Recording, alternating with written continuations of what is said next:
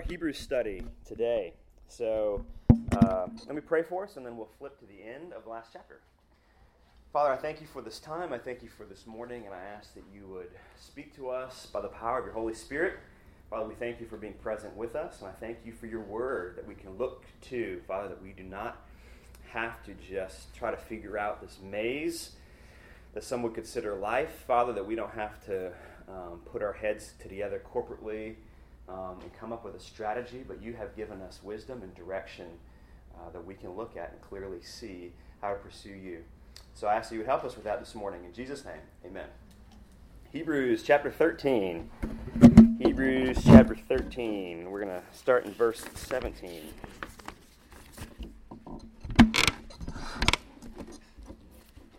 Hebrews 13. All right, now we've been giving a quick 30-second summary of the book of Hebrews before every lesson.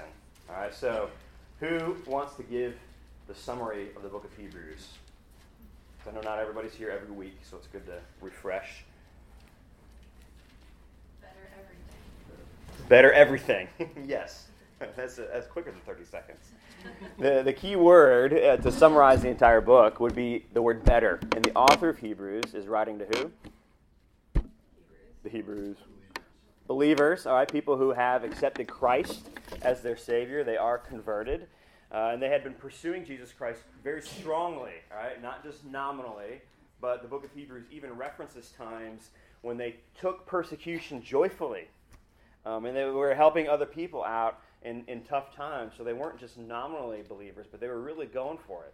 And the author is writing to them because their Christian run had begun to slow to a walk. And the author makes the argument that when you slow from a run to a walk, it always progresses. You're never really standing still.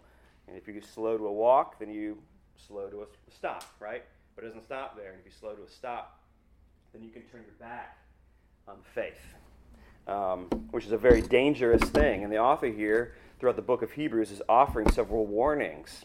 So he's presenting the argument in the sense of there's a better covenant here. There's better blood because of what Jesus Christ has done for us on the cross. There is a better way. Remember those things. Remember what you've put your faith in and be encouraged by that. Be reminded of that, but also be warned of the dangers of slowing down. So that's the quick summary of the book of Hebrews. Now, just by way of example, how many of you remember when you were younger and you had to call the movie theater phone number? Yes. Raise your hand if you can call the movie theater phone number to get the movie times. All right? How many of you have ever had to do that? Anybody? Okay, so back in the day, when I was in high school, we had the internet when I was in high school, but it was pretty archaic. But I'd sit there on the phone, you had to wait for the whole list, right? And they would go through this movie and like the 18 movie times. And then inevitably at some point you would get distracted and you would miss the movie and you'd call it back. And it's always like some 16-year-old, he's like, this movie is throwing at 7:15, 7:20, 7:20, and you're like, because I have to make a new recording. But thankfully, today, we live in an age where we can gather so much information so quickly. It's at our fingertips. If you want to know something, you Google search it. If you want to know something, you reach in your pocket, pull out your phone, and you can get any information, essentially, that you want. It's been years since I've opened up the Yellow Pages. They still have those. Have you seen them?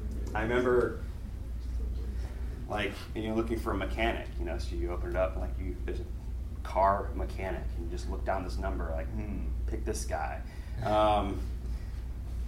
Remember the bank of the car catalog at the library? Remember those things? You pull it out and flip through and try to find the one book that you're looking for, and somebody has the thing out of order. Well, thankfully, everything, when it comes to information, is seemingly at our fingertips. But there are some things that we want to know that are just not readily available. Okay? There are some things that we want to figure out, but it's not as readily available as a Google search. And here's an example. We've all been in a situation where you've had a friend who you might not know the situation, but you know they're hurting, right? And you want to help. And you can't Google search that. You can't go and look it up. Like, what do you do when you have a friend that's hurting? It requires something else, right? What does it require, very simplistically? Contacting them, talking to them, listening to what they have to say. If you're in a community group and somebody goes MIA for a while, you haven't seen them, and it seems like they've lost interest, and you want them to be plugged in, and you want them to be growing from that. You don't Google search, how do I help a friend who seemingly has lost interest in our community group? You gotta make contact and go to them and listen. And I'm married. And so if I'm gonna help meet the needs of my wife as she just walks through life and what it means to be a mother and what it means to be a wife and all the things that she has on her plate, I can't just look from a distance and say, Google search, how to do this. There has to be this engagement. There has to be some very active listening on my part. All right, that's the common denominator. There has to be some very active listening on my part, but it can't stop with listening. You can't just say, tell me what you're struggling with, my friend who's hurting, and then just walk away with that knowledge. You can't just walk up to a community group member who's maybe dropped off the mat for a little while and say, tell me what's going on in your life, and take that information and then just continue existing. I can't talk to my wife to figure out how I can be the husband that I should be and take that information. You have to act on it, right? You have to heed the information that's there. So you listen to it and take it seriously, and then you act on it. And what we have here in the book of Hebrews at the very end is the author is presenting his final statements. I mean, the book, the letter that he has written ends here. And it ends with this idea of heed what I have said. He doesn't restate his argument. There's not a grand therefore because of all of these things I've said. He doesn't say, therefore, here are these points of application. That kind of happened throughout the course of the letter. But the final tone of this letter is really a heed what I have said. Take this seriously. He's calling on those that he is writing to listen intently to the words that he has already spoken, take it to heart, and do something with that information. So with that in mind, let's read Hebrews chapter 13, verses 17 through the end. I'm going to read this in the ESV. Hebrews 13, verse 17 says this: Obey your leaders and submit to them, for they are keeping watch over your souls, as those who will have to give an account. Let them do this with joy and not with groaning, for that would be of no advantage to you. Pray for us, for we are sure that we have a clear conscience, desiring to act honorably in all things. I urge you the more earnestly to do this in order that I may be restored to you the sooner.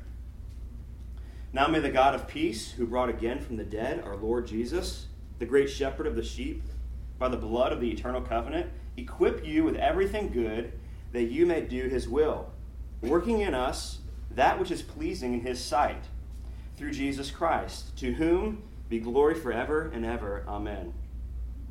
I appeal to you, brothers, bear with my word of exhortation, for I have written to you briefly. You should know that our brother Timothy has been released, with whom I shall see you if he comes soon. Greet all your leaders and all the saints. Those who come from Italy send you greetings. Grace be with all of you. So what we have here at the very end of this book is this author saying, I've said what I was going to say, and the final charge that I have to you is truly heed what I've said. Listen to the things that I'm saying. So the question that I want to pose to us this morning as we finish this book is kind of a simplistically complex question. How do we heed? How do we heed? How do we heed the counsel that has been given? All right?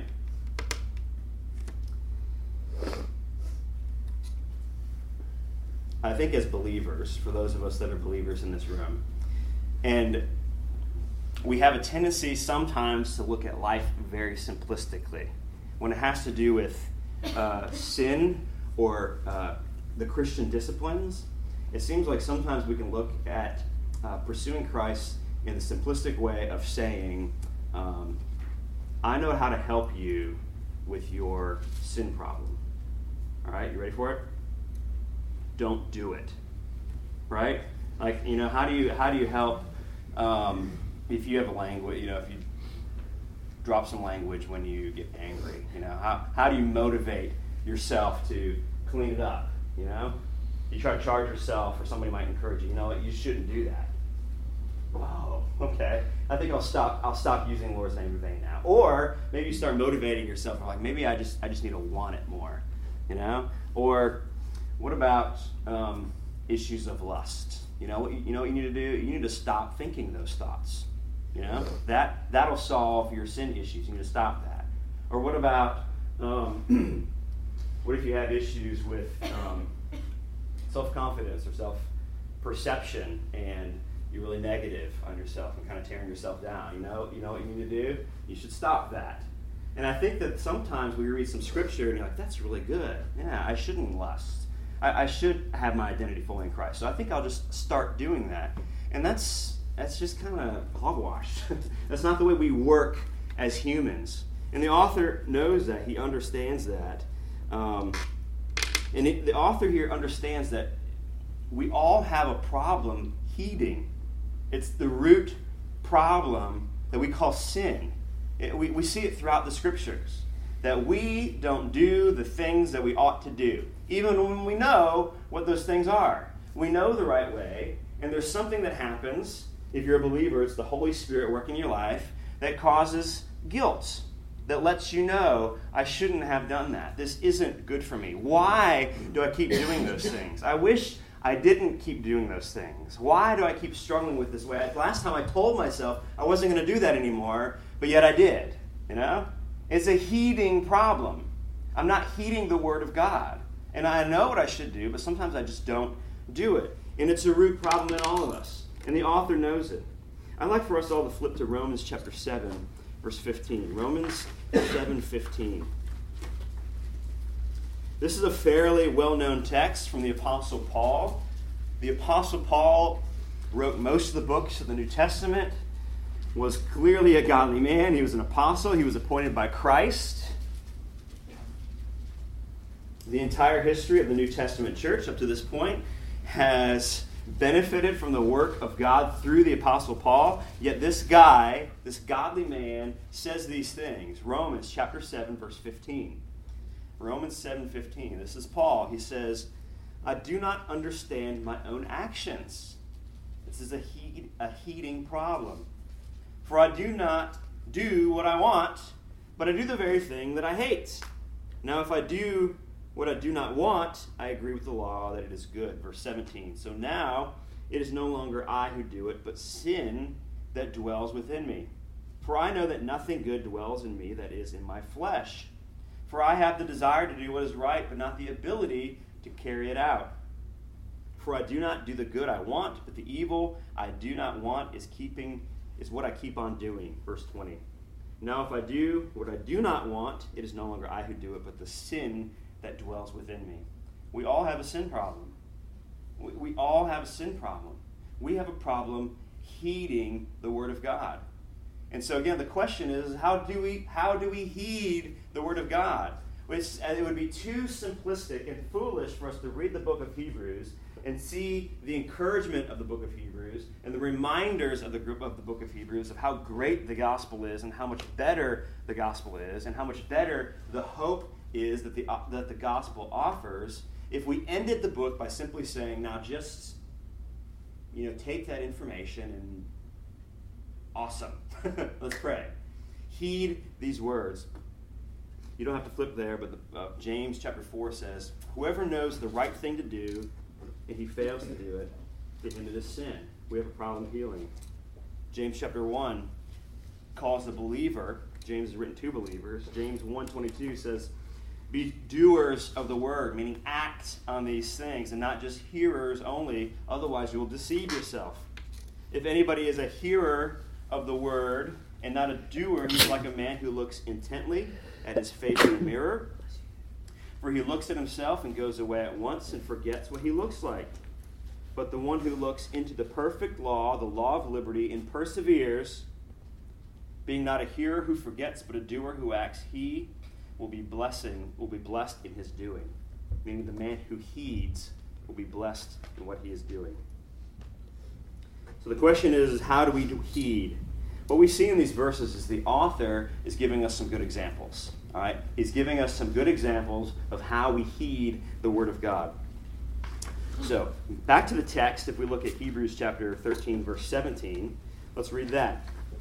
Hebrews 13, verse 17, the first word, or the first verse there, says this: Obey your leaders and submit to them, for they are keeping watch over your soul as those who will have to give an account. Let them do this with joy and not with groaning, for that would be of no advantage to you. This verse right here is one of the key verses that we look at when we develop the concept of church membership. Church membership. And there are some people who have varying ideas of what church membership is all about. And one of the concepts in church membership is this. There are a lot of Christians out there in Mount Pleasant, in the Charleston area. There are a lot of pastors around here in Mount Pleasant and in the Charleston area.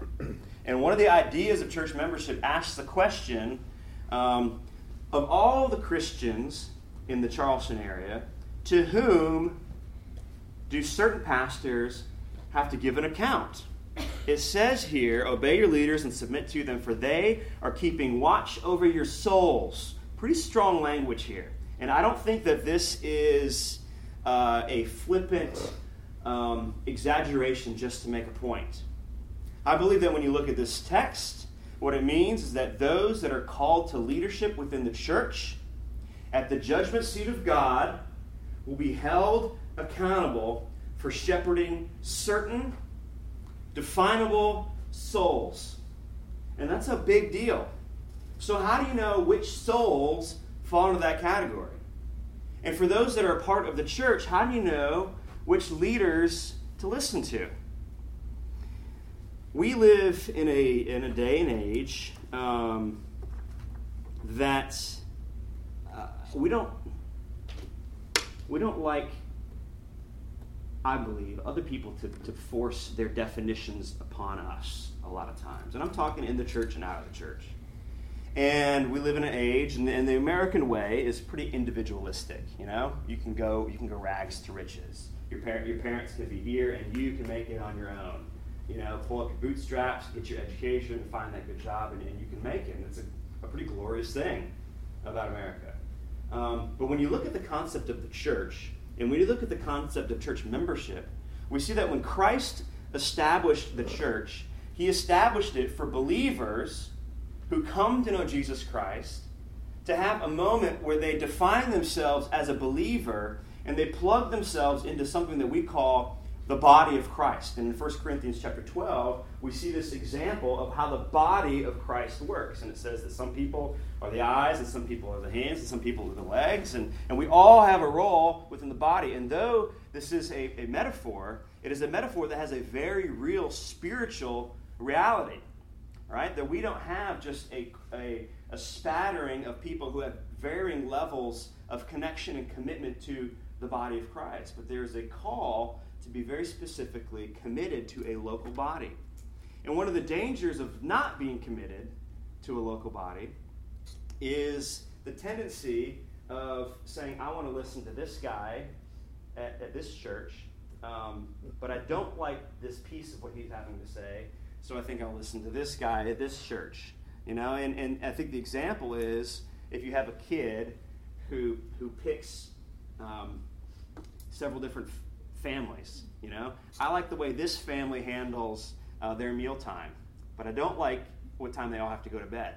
So I like this family's bedtime. But I don't like this family's stance on allowance. This family has a lot more allowance over here, and so I want this piece over here. And a lot of people look at church membership as, listen, I'm a Christian, and I'm plugged in. I go, and that should be enough, as long as I'm serving, as long as I'm pulling my weight, as long as I'm doing the right thing, as long as I'm doing my community group. Why do I have to, be an official member? Well, I think that's a very similar argument to the argument that I've heard last week, and I've heard it before, but the argument of some people who say, why do I need a ceremony called marriage for me to love you? We can just, if we can live together, and I'm going to tell you, I love you. I don't need a piece of paper for that, and I'm committed. I don't need something formal to say I'm committed. You should just trust me. And we're just going to know that we love each other and that I got your back. But when you look at Scripture, you see in Scripture that there's a high calling to the commitment of marriage. That marriage says that we're committed to each other, come hell or high water. Through good times and bad, through riches and through being poor and through sickness and health and all of these things, we're committed to each other. And not only that, but we're committed to each other before God. This isn't just a, hey, yeah, we like each other, and we're committed before God and many witnesses, that they could hold us to it. And we see that in Scripture that marriage is a heck of a lot more than just, hey, we love each other and we're committed to each other. But God has established this thing of a high calling called marriage, and that He actually works through marriages to build the very fabric of society.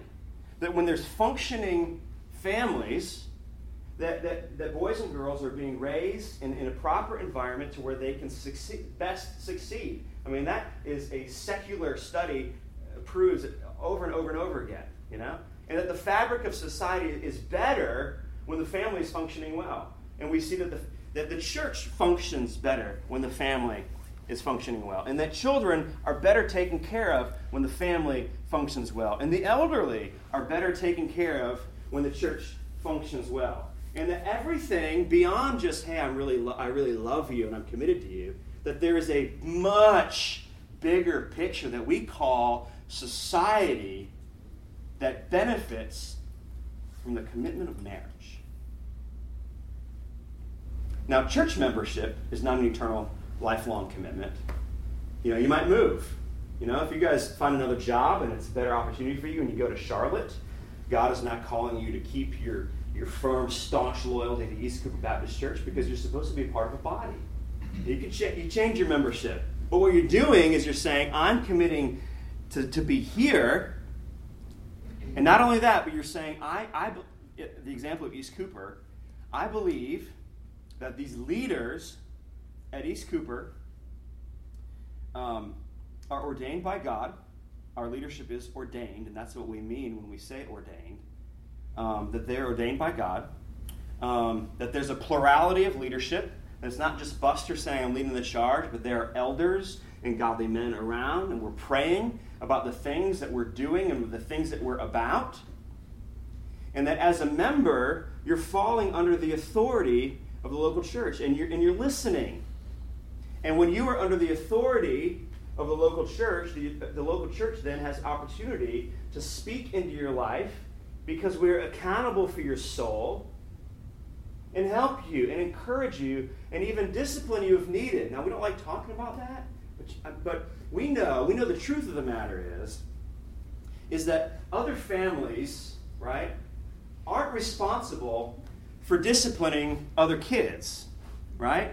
And we all know that discipline is what a child needs. If you don't have discipline, you're not going to be a good baseball player. If you don't have discipline in your life, you're not going to be a good student. If you don't have discipline in your life, you're not going to have a good work ethic. If you don't have discipline in your life, you're not going to be a good friend. You're not going to be a good future husband or wife. You're just not. That you need discipline, the good and the bad sides of it. It needs to happen in a family, and it needs to happen in a church too for growth's sake. Because it's accountability. And if there's somebody in here who is claiming to be part of the body of Christ and they're living in gross sin, Scripture tells us that that is leaven that infects all the leaven in the yeast of the whole bread, that it can spread. And it does. You've seen that with your friend groups over the years, right? There's somebody who kind of gets messed up or hanging out with the wrong crowd, and you see them start influencing people. And it's not one of those things where you say, we're gonna excommunicate you, but what you do is you speak to them in love. You say, this is not what we're about. This is not what the Scriptures say. There is a better way to this. And whose responsibility is that? It's the church's. But if you're not a member here, I'm the young adult pastor. And I do not believe that God is holding me accountable to all of the young adults in Mount Pleasant. You know? And I don't believe that God is holding me personally accountable to any new young adult that happens to visit East Cooper. I want to engage them, and I hope that we as a church welcome them in.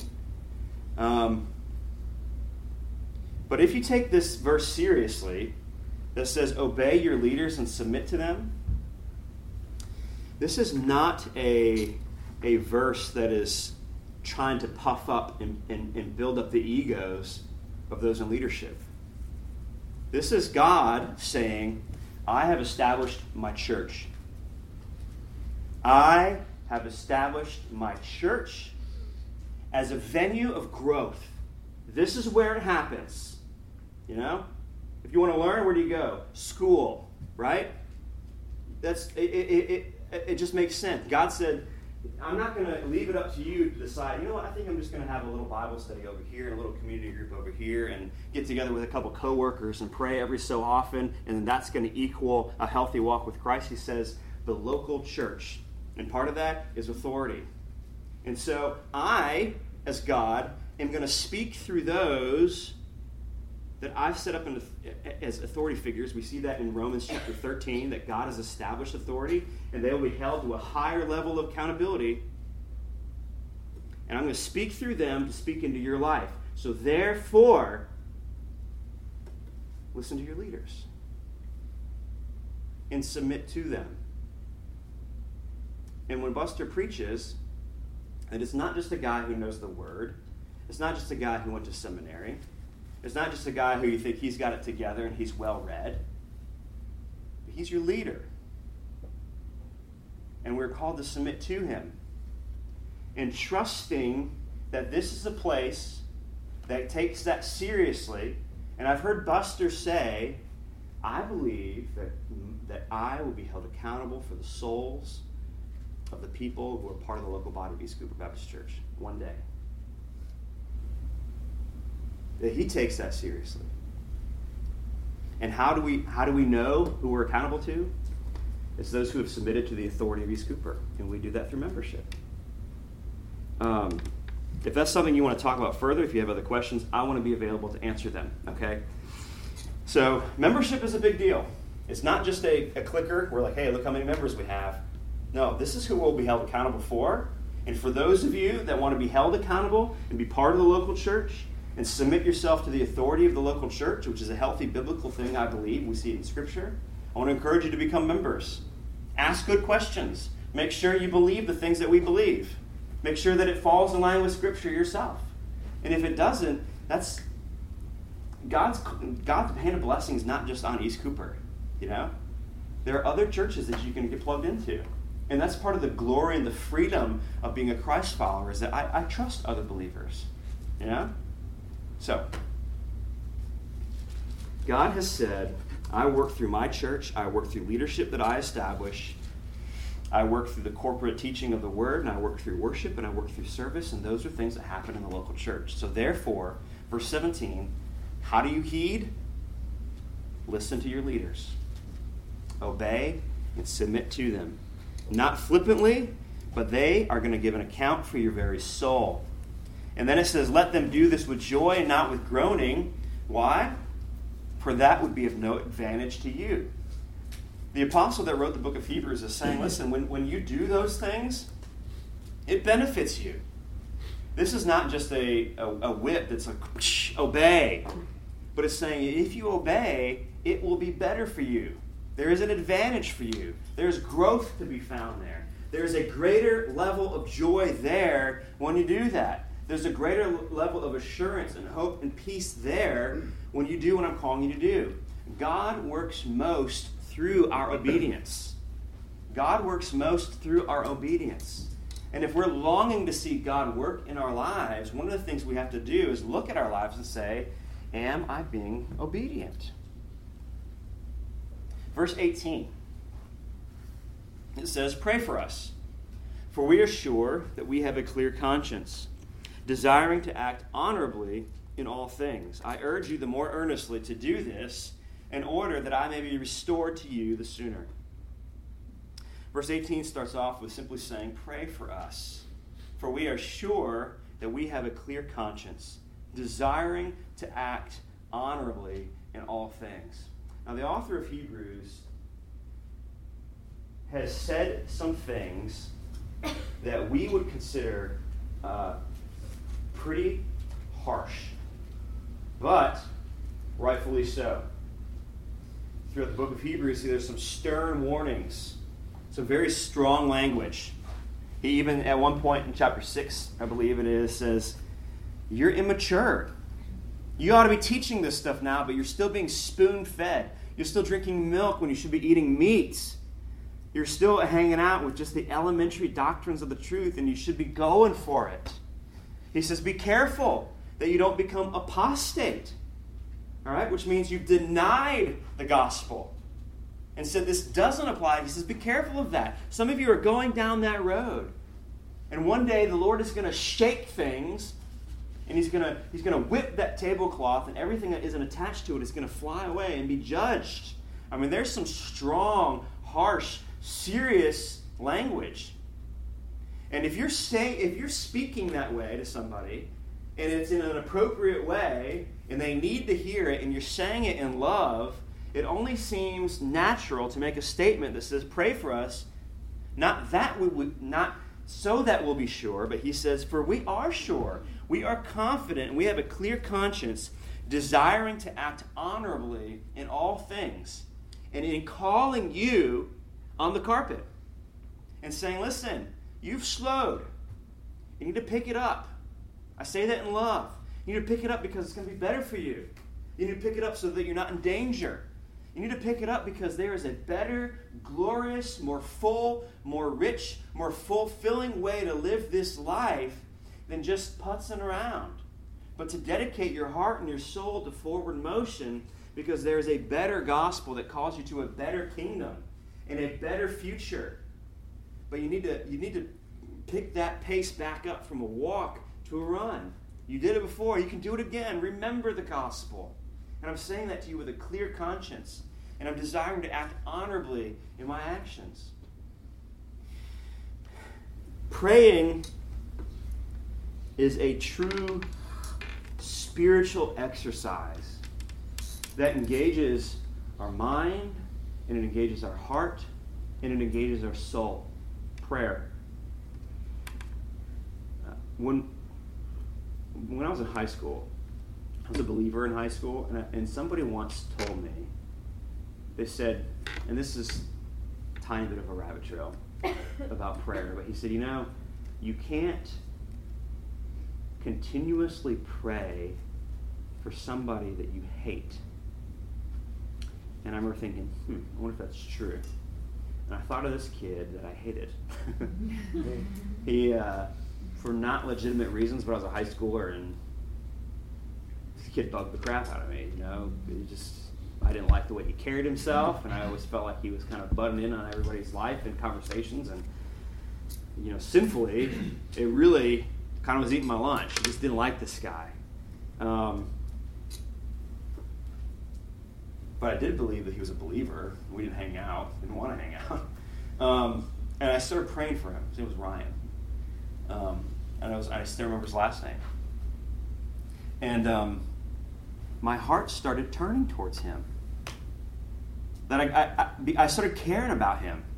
Like, we didn't become great friends. We didn't start going to the movies and hanging out and like going to all the games together. But like, I legitimately started caring for him. That when we pray in the name of the gospel, there's something spiritual that happens. It's not just something flippantly that happens, but when we pray, there's something spiritual that happens, that we bring God into the mix, and God acts through our prayers, and he acts as a true spiritual magnetism that can draw us closer together with people.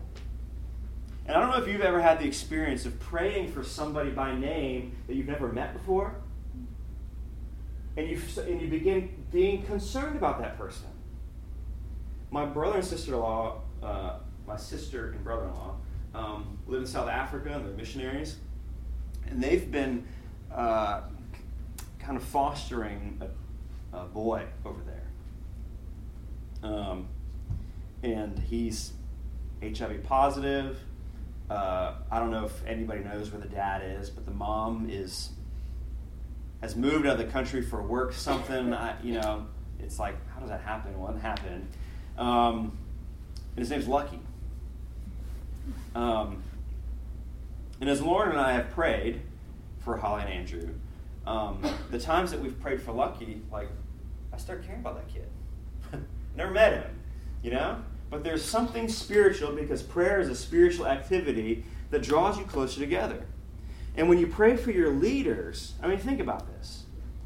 And I apply this to my own life, because this is how you heed. That's what we're talking about. All right, heed. Number one, submit and listen to your leaders. Number two, pray. The author here is saying, pray for us.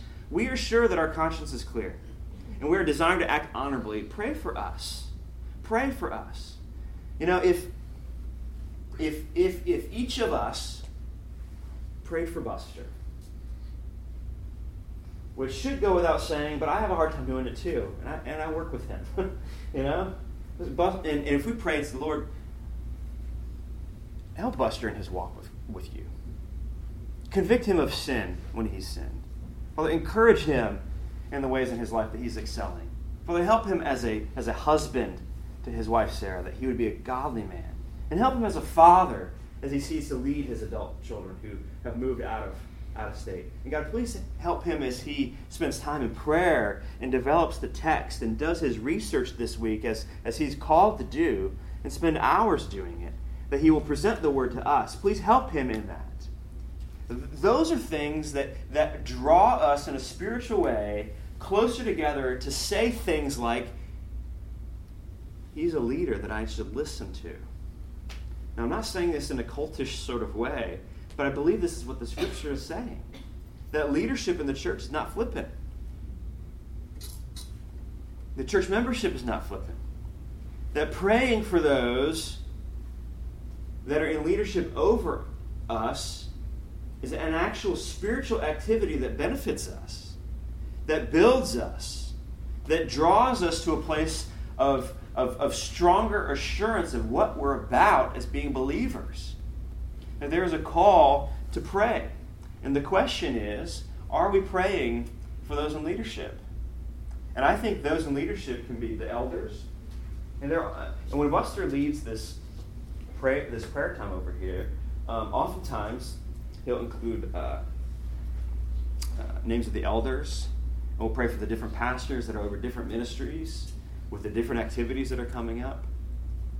Saying, pray for them, pray for them, pray for them. I want us to skip the benediction. When you look back in your text there, verses 20 and 21 is the benediction. And look at that section. My Bible is entitled The Final Greeting. It says this: I appeal to you, brothers, bear with my word of exhortation, for I have written to you briefly. I appeal to you, brothers, bear with my word of exhortation, for I have written to you briefly. So again, the author, as he's wrapping it up here, he's not restating his argument, he's not restating the warnings, but he is saying, heed my words. I appeal to you, brothers, bear with my word of exhortation. I'm calling you out, but in a godly way. Bear with my word of exhortation, for I have written to you briefly. Flip to Psalm 119, longest chapter in the Bible. Psalm 119, verse 9. Psalm 119.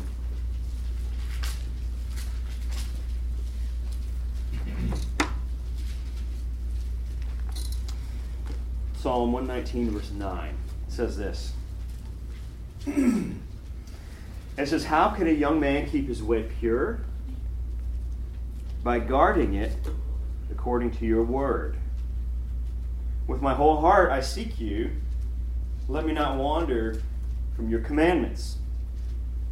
I've stored up your word in my heart that I might not sin against you. Blessed are you, O Lord. Teach me your statutes. With my lips I declare all your rules, all the rules of your mouth. In the way of your testimonies I delight as much as in all of the riches. I will meditate on your precepts and fix my eyes on your ways. I will delight in your statutes. I will not forget your word. And Psalm 119 kind of keeps going with this tone. And this tone, if you're hearing it in this text, is, I will listen to your word. I will listen to your precepts. I will listen to your statutes. I will follow your ways. I will follow your commandments. And as the author of Hebrews wraps up, he is saying, listen to my word. Bear with me. Listen to the things that I have spoken to you through the written word of this letter. And there's a great call in Scripture for all of us that claim Christ as our Savior to look at the written word of the Bible for wisdom and direction and guidance in our walk with Christ. That God has said, I have spoken. I have spoken. And I've spoken here in my word to you. So you need to be in it. You need to be reading it. You need to bear with my exhortation and take my word seriously. There is an end to my spoken word. And one day I will speak again, but it will be after Jesus Christ returns. And all believers are taken up into heaven. And we will have a different type of relationship. But for now, this is my word to you. Totally. From front to back, this is my word. And the author is saying, listen to this letter. Listen to my words. Listen to what I have written. And God has worked through, in a providential, spiritual way, the author of Hebrews, to speak in a very direct way to all of us that call Christ as our Savior. That we are supposed to listen to this and to be in the Word. So how do we heed? How do we heed? One, we need to listen and submit to the leadership that God has established in the local church. And part of that is involved in church membership. How do we heed? We need to pray for those that are in leadership and pray for others that are a part of the body of Christ, because it is a truly spiritual activity. And third, how do we heed? We need to be in the written word of God. You know, I've said this before, but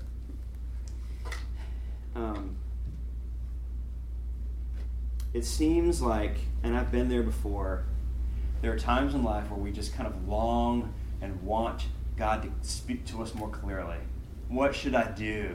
I don't know what to do. I don't know how to get out of the situation. I don't know how to get into the situation that I want to be in. I don't know how to handle the stress. I don't know how to handle this disappointment. I don't know how to handle this anger. I don't know how to do this. I don't know how to do that. The thing is that the Lord has spoken. He has spoken. And I'm not going to sit here and pretend like this is the easiest book in the world to read. I'm not going to sit here and pretend like, hey, you know what? All your problems, just point and shoot. You know, that's not how it works. You know? But what we need to do is recognize that God has spoken here, and that he speaks through the church, and that this church, East Cooper Baptist Church, has made it a priority as the leadership ordained by God that says we put a high value, that we believe that the best way for us to do church is that we put a high priority and value on the gathering together of the believers in corporate worship, and in Sunday morning education so that we can go through books of the Bible and wrestle with this stuff and figure out and learn what it has to say through the teaching of the Bible, through service, that you will learn and you will grow in your walk with Christ by serving, and that you will be in community. We're a big church, and it's hard to be a part of community if we're not part of little groups of community here, which is one reason why we have the young adult class, and is the main reason why we have community groups. And that's not just, that's not just a group of ideas that somebody at the church has been like, we should do this.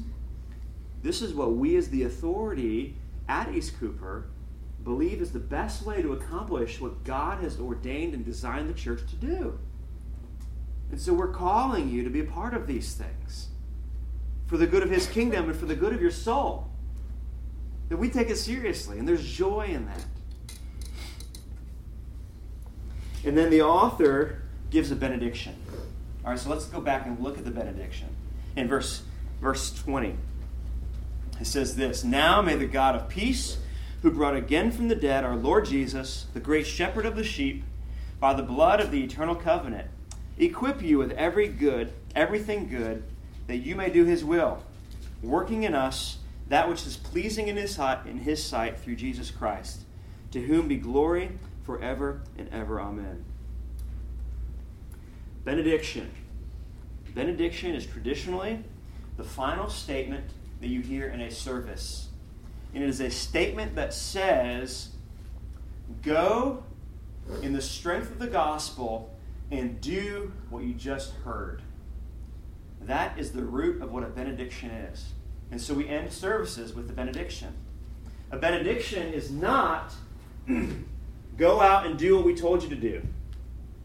A benediction is go out and, empowered by the gospel of Jesus Christ as the fuel of your fire, let that enable you. Let that strengthen you. Let that do its work through you so that you can do the things that we've called you to do through Scripture. So it's not a just go and do, but go and do with the power of the gospel. So with that understanding of the benediction, read what this says. It says, now, I read a book on benedictions, and this one author's, it was written to pastors, and one of the things that it says for the pastor to raise his hands, and I've seen this before, and it's kind of a sign of blessing. And when we ordain people at East Cooper, we bring other ordained people forward to put their hand on people, and it's ceremonial, but we see that as an act showing that we want to, through God and through His work, bless this person as we now ordain him or send him as a missionary to go and do the work, or ordain him to be an elder or a pastor here. So it talked about as the pastor lifting their hands, and I've seen people do that.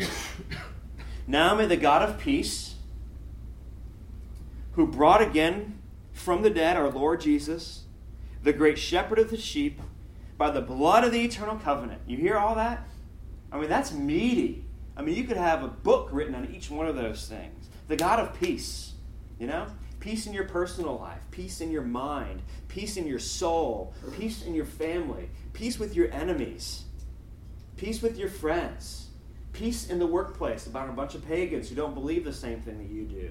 May the God who is able to give you peace that the world doesn't have to offer, may the God who gives you a peace that passes understanding even when your world is legitimately crashing and you've legitimately had hardships and you've legitimately had tragedies in your life, may that God of peace be with you. May the God of peace, who brought again from the dead our Lord Jesus Christ, the God who has conquered death, the God who will bring you, who are now joined together with Christ, and will raise you again to new life, the God of resurrection, the God of eternal life. May this God who brought again from the dead our Lord Jesus, the great shepherd of the sheep. Psalm 23 is one of the most beautiful passages in Scripture that talk about Jesus as the shepherd of our soul, who brings us beside still waters in green pastures so that we can let our guard down at the feet of Jesus and just be fed and just be nourished and just be brought back from difficult, dry, weary places. May that shepherd be with you. By the blood of the eternal covenant. By the blood of the eternal covenant, because it is better, it is forever. May all of those things do what? Verse 21. May all of those things equip you with everything good that you may do His will. Isn't that cool? May all of these, the God of peace and the shepherd of your soul, and Jesus Christ who was raised from the dead and conquered, may those things equip you to do everything good so that you may do His will. So that you may heed, listen, and do by the power of the gospel alone. Because you can't do it alone. You know? You can't just say, hey, stop sinning. You can't do it alone. By the power of the gospel alone. Equip you to do His will, working in us that which is pleasing in His sight. We see this contradiction that we can do His will, yet at the same time He is working in us to do what is pleasing in His sight. And this is that tension of sanctification. What is it that is God working in my life? And what is it where I am partnering with God? This isn't one of those things where you say, God, take my life, and I'm going to trust you to put one leg in front of the other. And if you want me to do this, then you're going to have to make it so blindingly obvious that I have to do it. But there's a tension in sanctification that we as believers need to look and read the Word of God and listen to leaders that are in front of us and say, what is God calling me to do? And then we need to do it. And as we do it, then the Holy Spirit also works in us in a supernatural way to accomplish kingdom work that has eternal value. Isn't that cool? Verse 21, equip you with everything good so that you may do His will, but working in us that which is pleasing in His sight. How? Through Jesus Christ. Through Jesus Christ. To whom be glory forever and ever. Amen. Because He is the beginning of the statement and He is the end of the statement. May the God of peace, through Jesus Christ, forever and ever. Amen. And we just get to participate. And we get the benefit when He gets the glory. So He is ending with a, listen to my words. Do heed what I have called you to do. Listen, take it seriously. And how do you do that? Listen to your leadership. Be plugged in at deep, intimate levels in your local church. Because that's how God works. That's what He established. This wasn't just a good idea that He thought might work for some people. I work through my church, He says. Pray for your leaders. Let God spiritually magnetize you together so that we can follow and listen. Compare it with Scripture and say, I'm on board with what's going on here. Be a part of the written Word. Make sure that's in your life and that it's consistent. Take it seriously because it is the written Word of God. And then He says, go in the power of the gospel and do what I've called you to do. That's the benediction. Isn't that a sweet ending? Let me read it one more time and then I'll close in Scripture. The benediction. Now may the God of peace, who brought again from the dead our Lord Jesus, the great shepherd of the sheep, by the blood of the eternal covenant, equip you with everything good that you may do His will, working in us that which is pleasing in His sight, through Jesus Christ, to whom be glory forever and ever. Amen. Father, I thank you for your written word. Father, I thank you for the body of Christ. Father, I thank you that you have not designed us to be lone rangers. Father, you have not designed us to just blindly feel through life and figure it out on our own. But Father, you have enlightened us. You have turned on the lights for us. And that when we go to the places where you say you speak, we can see. And Father, we can learn and we can grow. And you will be glorified. And Father, you will work in more and more ways in our own lives. Please help us to take that seriously. Please help us to heed, because it's a whole lot more difficult than we think so often. Father, we thank you for your word and what Jesus Christ has done for us through the gospel. And it's in His name we pray. Amen. Thank you for being here. I hope you have a wonderful day. We've still got a few minutes, so stick around. If you don't know somebody in here, shake some hands, greet some people, and welcome them to the class.